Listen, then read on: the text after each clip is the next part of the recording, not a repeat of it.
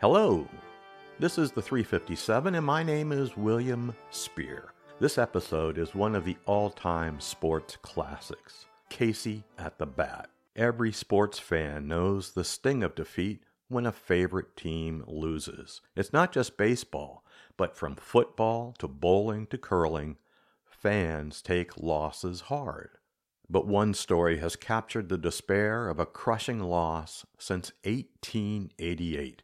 That's when Ernest Lawrence Thayer told the tale of the Mudville fans. Losing late in the game, they hoped their hero would get a chance to bat, and he did. And now, Casey at the Bat.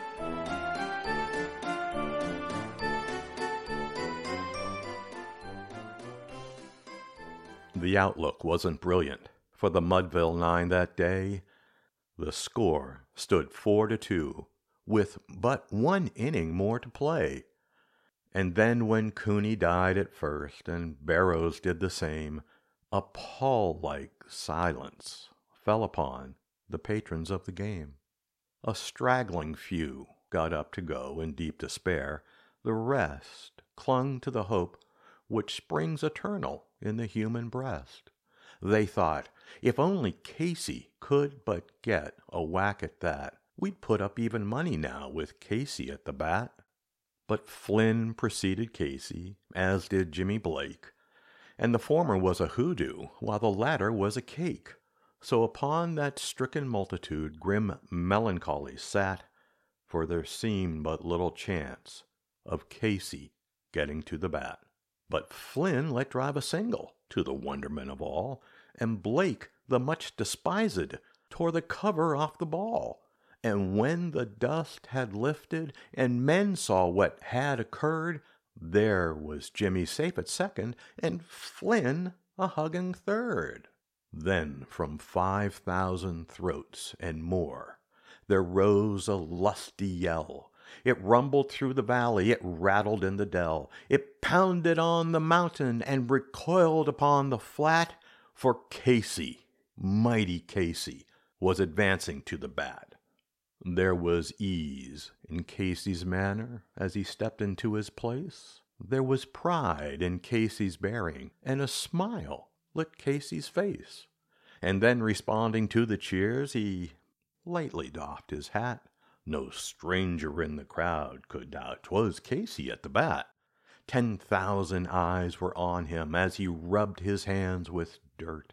5,000 tongues applauded when he wiped them on his shirt.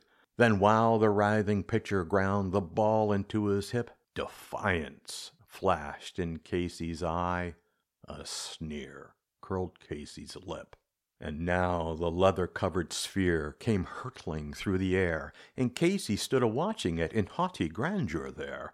Close by the sturdy batsman the ball unheeded sped. "That ain't my style," said Casey. "Well, strike one," the umpire said. From the benches black with people there went up a muffled roar, like the beating of the storm waves on a stern and distant shore. "Kill him! Kill the umpire!" shouted someone in the stand. It's likely they would have killed him had not Casey raised his hand. With a smile of Christian charity, great Casey's visage shone. He stilled the rising tumult, he bade the game go on. He signaled to the pitcher, and once more the dun sphere flew. But Casey still ignored it, and the umpire said, "Strike two!" "Fraud! Fraud!" cried the maddened thousand, and echoed answered, "Fraud! Fraud!" But one scornful look from Casey, and the audience was awed. They saw his face grow stern and cold. They saw his muscles strain, and they knew that Casey wouldn't let that ball go by again. The sneer is gone from Casey's lip. His teeth are clenched in hate. He pounds with cruel violence his bat upon the plate. And now the pitcher holds the ball, and now he lets it go. And now the air is shattered by the force of Casey's blow. Oh, somewhere in this favored land, the sun is shining bright. The band is playing somewhere, and somewhere hearts are light. And somewhere men are laughing, and somewhere children shout. But there is no joy in Mudville. mighty Casey has struck out.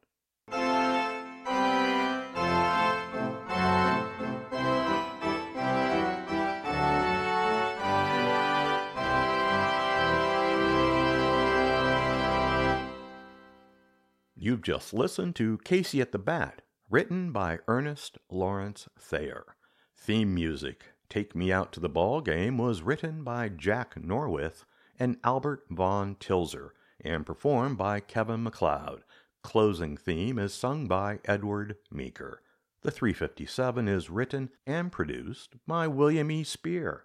Thank you for listening, and to all the fans around the world, wait till next year. Let me root for the home team. If they don't win, it's a shame. For it's 1, 2, 3 strikes, you're out at the old ball game.